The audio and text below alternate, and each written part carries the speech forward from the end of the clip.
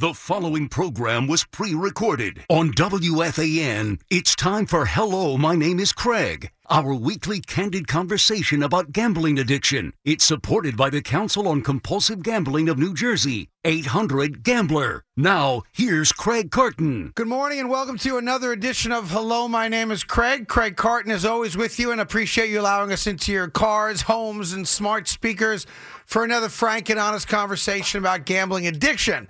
Joining me as always from the Council on Compulsive Gambling in New Jersey is our dear friend Dan Trillaro. Danny, good morning. How are you?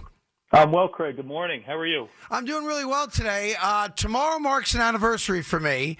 An anniversary I'm proud of, but also an anniversary I never thought I was going to, need or frankly get to. And it kind of sneaks up on you.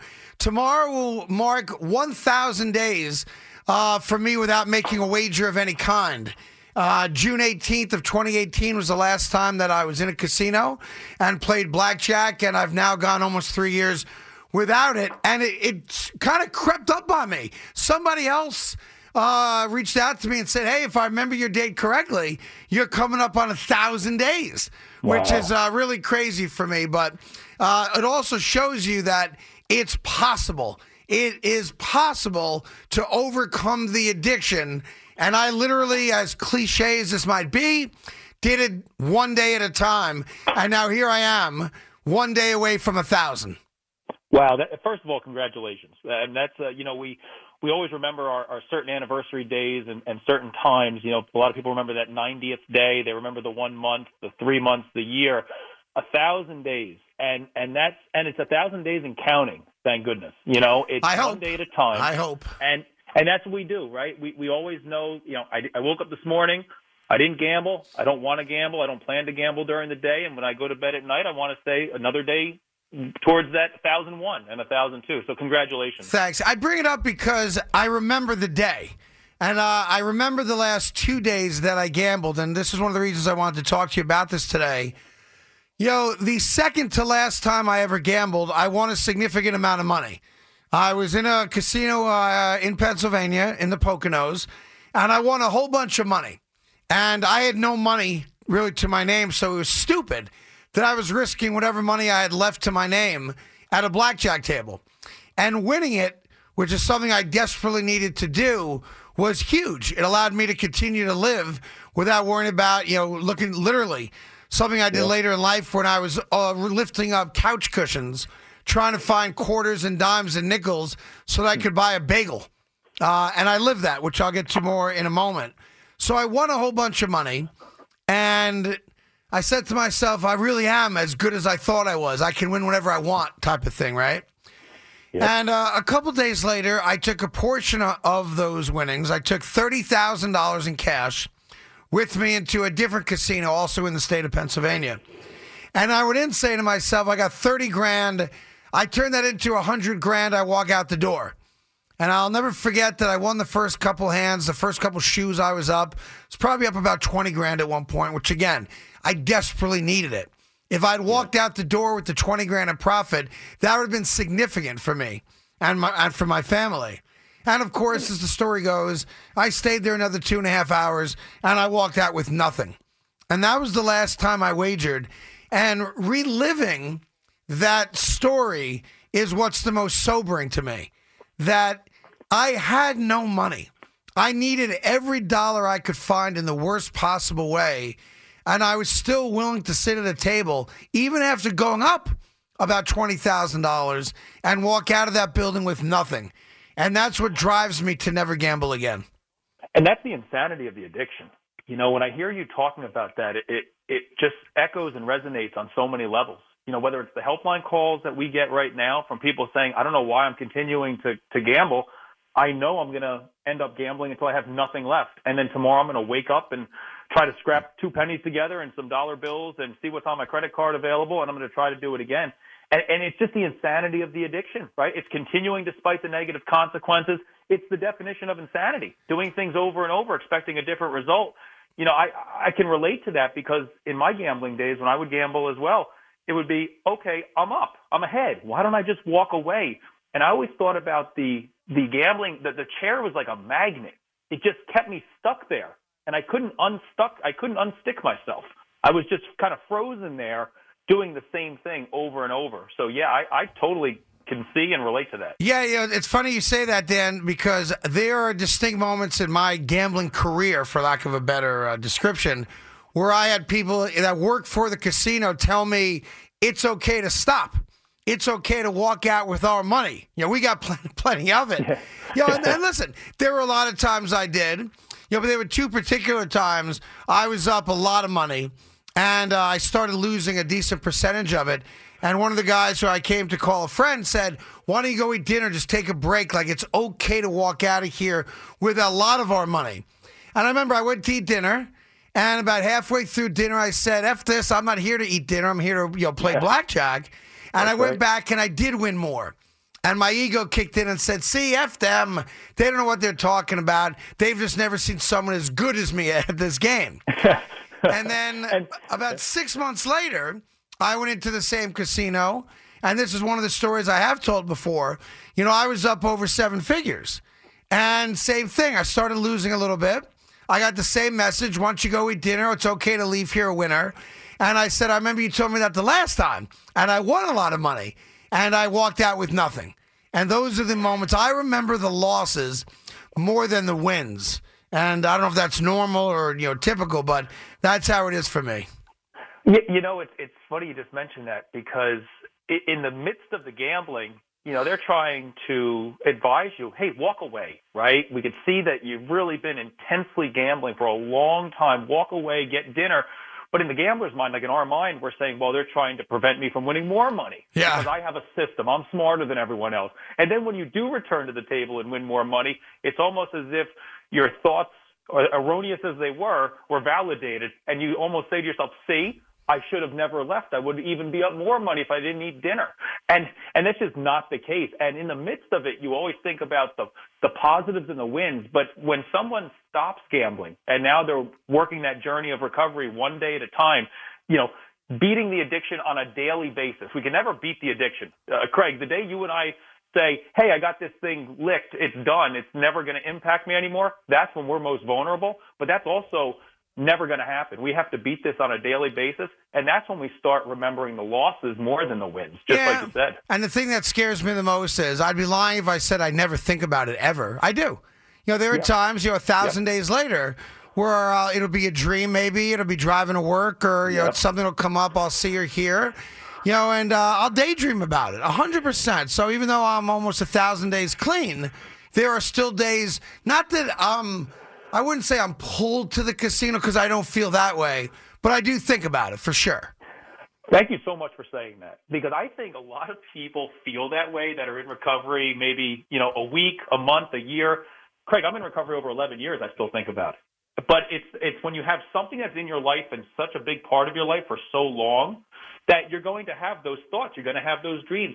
There's going to be certain days, certain events, for me, it's the start of the football season is always a time that I pick up the phone and talk to a few more people than I normally do. It doesn't mean I feel the urge to go gamble, but I do reflect and say, wow, 10, 15, 20 years ago, or whatever, 11, 15, 20 years ago, I was gambling. This was a big day. This was the start of the season. We had Phil on last month or a month and a half ago talking about he knew when the horse races were.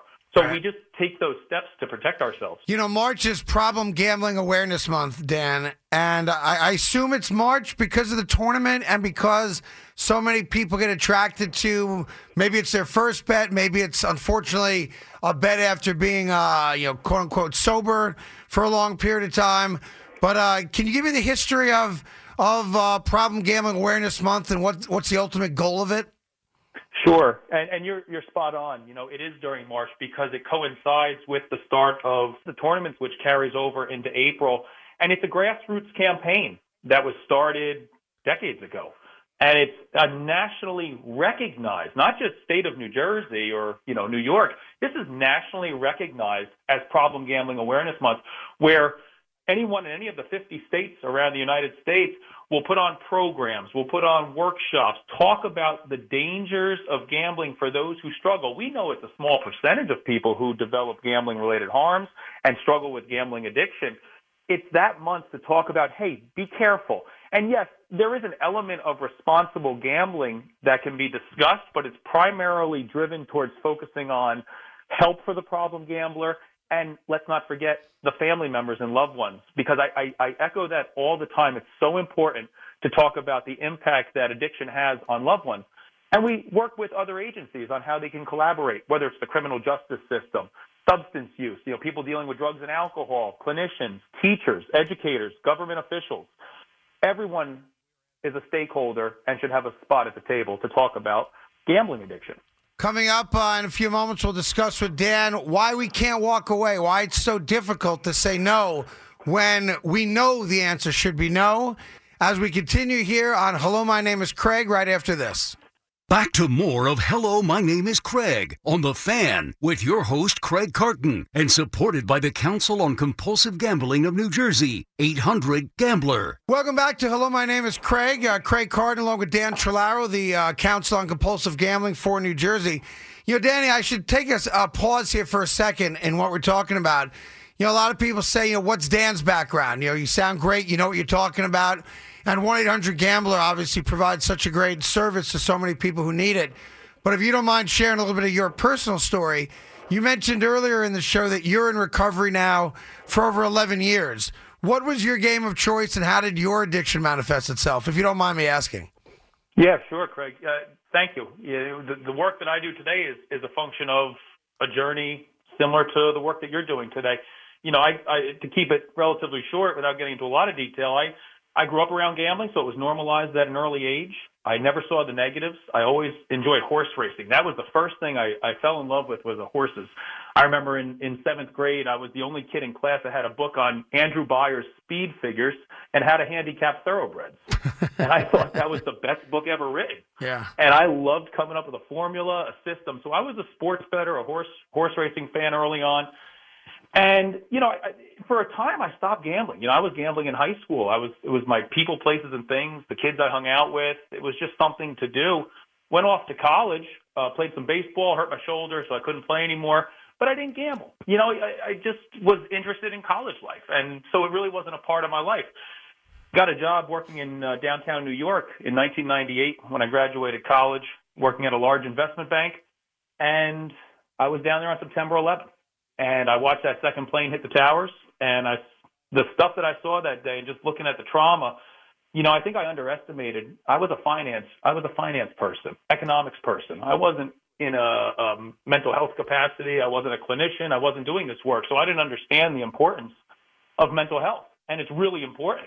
And so I didn't think PTSD or trauma could impact me because I was still alive.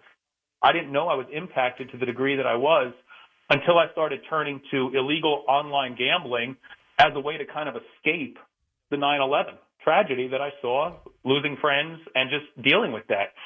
And then it just spiraled. I was gambling to escape pain, gambling to escape visions of things that I saw and fears, and it just went south. Switched jobs. I took a job in New Jersey working for another financial company, and it just progressively got worse. And in my journey, I dealt with, loss of relationships, criminal justice system, you name it. And it's all because of the gambling that just continued to go on. And that's why I can just relate when you talk about blackjack. And, I was a blackjack player and also a sports bettor. I would play blackjack illegally online before it was legalized in the state of New Jersey while the sports bets were going on because I just wanted to have continuous action. I didn't want to wait 3 hours for a game to be done. Right. I wanted continuous action. And it progressively got worse, from taking things that don't belong to me, from the lying, the cheating, the denial. So you really used gambling, whatever form it was, blackjack, sports, horses, as a drug to escape kind of emotions. But is there a pivotal moment in the narrative of your life story where you can look back and go, here's the general time frame when it went from, quote unquote normal gambling, even using it as an escape, to problematic gambling? I could remember it getting progressively worse over time. It would probably be June of 2008 I would have to pinpoint it, because that was the time that I actually did something for the first time in my life and the first time in my gambling career, as we call it, illegal. And when I did that illegal thing, that's when it crossed over. And that was the hardest thing to do. The hardest thing is to do it the first time. When you're doing something that you know is wrong, that's illegal, and you do it, you get away with it, and all the other times become easy. But it was that first time, June of 2008, when I realized, okay, I'm just borrowing this money. I'm going to put it back when I'm done. And it never happened. And it perpetuated. And it went until February 11th of 2010, when I was terminated from my position. And I had been told that I was being followed for a number of months, which unbeknownst to me. So It was definitely a case that was getting a lot of attention in the state, and they were finding a lot of issues with people that I were dealing with. And unbeknownst to me as well, they were having interviews with those people. I didn't know any of this. And February 11, 2010, I got a phone call from my managing director saying, we need you in the office at 4 o'clock. We have some people that want to talk to you. And, when you're not doing things the right way, you really don't want to talk to people if you don't have too much of a input. Right. So you really had a 2-year blur is what it sounds like. And when you look back on those days now, do you look back on it with great clarity, or are those 2 years still a blur? It's a bit of a blur. I would really have to sit down. And, I keep bank statements. I still have them in my possession from that time, from 2008, 2009. And if I want a wake-up call, if I need a reality check, I can look at any of those bank statements, and it snaps me right back into that time. And it's not something I do often, maybe once, twice a year, but it's pretty much a blur, to your point. Yeah, for me, it was, I don't think there's a specific day or date. Although, there's, I talked, about this famous, on-air wager about, what I could do at a blackjack table. But I think for me, it was this sudden access to a significant amount of money. I think that was the turning point for me, because gambling's always been a part of my life since I was a kid. So, and I never thought I had a problem with it. Now, I can look back now, and I recognize that I never mentally processed it in the most normal manner. But I just didn't have enough money to lose where it became a problem. I think once I had access to significant amounts of money, that's when the addiction itself kind of took a hold of me. Yeah, and I can relate to that, because, when you don't have that access, you're thinking to yourself, okay, I can kind of maintain and manage this. But when you all of a sudden have access to either the money or the people that have the money, and we know through addiction that people who struggle with addiction will lie, cheat, steal. They'll be very charismatic, and they'll try to get you to do whatever they want you to do. And that really can open the door to a lot of problems. I remember, I want to share that when I stopped gambling and I started looking for new employment in 2014, I came across who would become my mentor, and the great Jeff Beck. And Jeff was wonderful. He worked for the council. He was a clinician. He understood gambling inside out, upside down, knew everything about it. And Jeff, we actually just lost Jeff 3 years ago. The anniversary of his passing was March 10th of 2018. And Jeff was someone who really helped me understand that you have to beat this thing on a daily basis. He goes, you don't process gambling normally. He goes, it's not normal for you. Other people can do it, but people don't think about gambling like you do. And he's so right. I mean, we don't think about it the same way as everyone else does. Yeah, and I tell you, the realest thing for me is, in a very short amount of time, I went from walking into a casino with $1 million in cash in a bag to literally looking for change under couch cushions so that I could get something to eat. And that's real. And it was embarrassing. It's humiliating. I was ashamed of it for a very long time. But I did that. Like, in a very short amount of time, went from kind of, top of the world financially, making a lot of money, access to a lot of money, to not being able to afford to go get a slice of pizza. And wondering, is there enough gas in the car so that I can get from point A to point B? And how am I going to afford the gas? And, what am I doing to pay this bill or that bill? Or literally just eat. So I literally went from one extreme to another. And for those of you listening out there, I say that not because I want anyone to feel a certain way about me, but I want you to know it's real. It's tangible. You could go from making millions of dollars a year to wondering if there's a quarter under your couch so that you can get something to eat or buy a soda. Now, I don't say that for a fact. I'm not saying it because it's going to happen to you. I'm saying it because the addiction is real.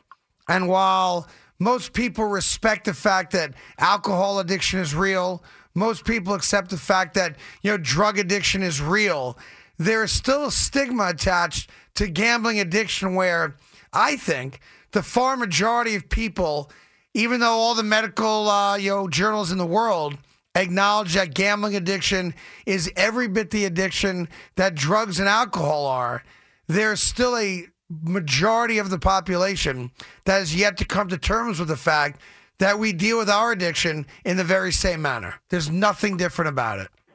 Yeah, I echo that because with drugs and alcohol, you can see almost immediately if someone is under the influence, right? You can see, you can smell it on their breath, you can see it in their eyes, you can see visible signs. I should say that there is something significantly different about it in that we suffer from the silent, invisible addiction. Yes. Yes, gambling is that hidden addiction, and I think about the journey from working and where I worked at Goldman Sachs for a number of years, which is known as one of the premier investment banks in the world, to serving pork sandwiches in Bergen County on the lunch shift, earning $5 to $6 an hour. And so that fall from having a tremendous opportunity and a great job because of the gambling and the choices that I made along that. It's an addiction, but there's also choices that I made. Yep. And serving pork sandwiches to people at a lunch shift, earning below minimum wage at times, boy, that is humbling. And in the midst of addiction, it's more humiliating. And I always say that the difference between humility and being humbled and being humiliated is the size of one's ego. When our ego is large, we get humiliated when things go wrong. But when our ego starts to come back down to earth, then we're humbled and we learn from it and we continue to move on. Talking to Dan Trelauer for another minute or two here. We decided not to bring a guest on because I just wanted to share, some more personal stories and let people know how real and tangible addiction is. As we mentioned, March is a special month. Give people an idea of what happens as the tournament. The brackets are going to be announced here shortly. People are going to wager for the first time. There's going to be office pools and, local establishments going to have box pools, and you're going to be, every commercial is going to be about it. You're going to be inundated with the opportunity to wager. And again, we've never espoused the belief on this show of abstinence. GA believes in abstinence. This is a conversation about addiction. And ultimately, you'll have to decide for yourself, is abstinence the only way for you to be healthy? But give people an idea of the type of jump in volume when the tournament begins. We're expecting to see a really large jump. Our helpline calls month over month have just been consistently high. And what I mean by that is that we have anywhere from 30 to 50% of our callers who experience gambling-related harms are calling because of sports betting. And we're seeing this, and most sports betting is done online in the state of New Jersey, as we know. So when the tournament starts, we won't necessarily see a spike during the tournaments per se, but it's more at the end when we get into April, because now you can look backwards and process, okay, what just happened? Because as long as the tournament's going on, in the eyes of a sports gambler, they think there's always that opportunity. And as long as the person still has the wherewithal and the resources to gamble, they're going to continue to see this thing through, because gamblers like to finish what they start. And this is marketed as a 3-week, for some, gambling binge, if you will. And so when we get into April, at the end of the championship game, I expect we'll start seeing another spike in helpline calls. For people who do feel as if they have a problem and they need resources, our website's available, www.800gambler.org. We have our helpline available 24 hours a day, 7 days a week at 800-GAMBLER. And then there's also meetings going on. And, Craig, I've been receiving more phone calls recently for people wondering where to go for a meeting, a virtual meeting or in person. There's a website that's been really helpful called gamblersinrecovery.com, gamblersinrecovery.com. And it's a list of all virtual meetings going on around the world. Most of them are Gamblers Anonymous meetings, although there are other non-Gamblers Anonymous meetings. So check that out. If you're at home listening and you're looking to get to a meeting, you don't know how to do so, check out gamblersinrecovery.com. Dan, as always, I appreciate you joining us today. Next week, we'll have another guest on, another person who, like Dan and myself, have experienced the downside of gambling addiction. But we thought for today that we would share some personal stories and just let you know it's real. And the fight is real. And as I get ready to celebrate my 1,000th day tomorrow without a wager, and Dan is on 11 years, which is the goal. And Dan, I hope that number becomes 12 and 13 and on and on and on.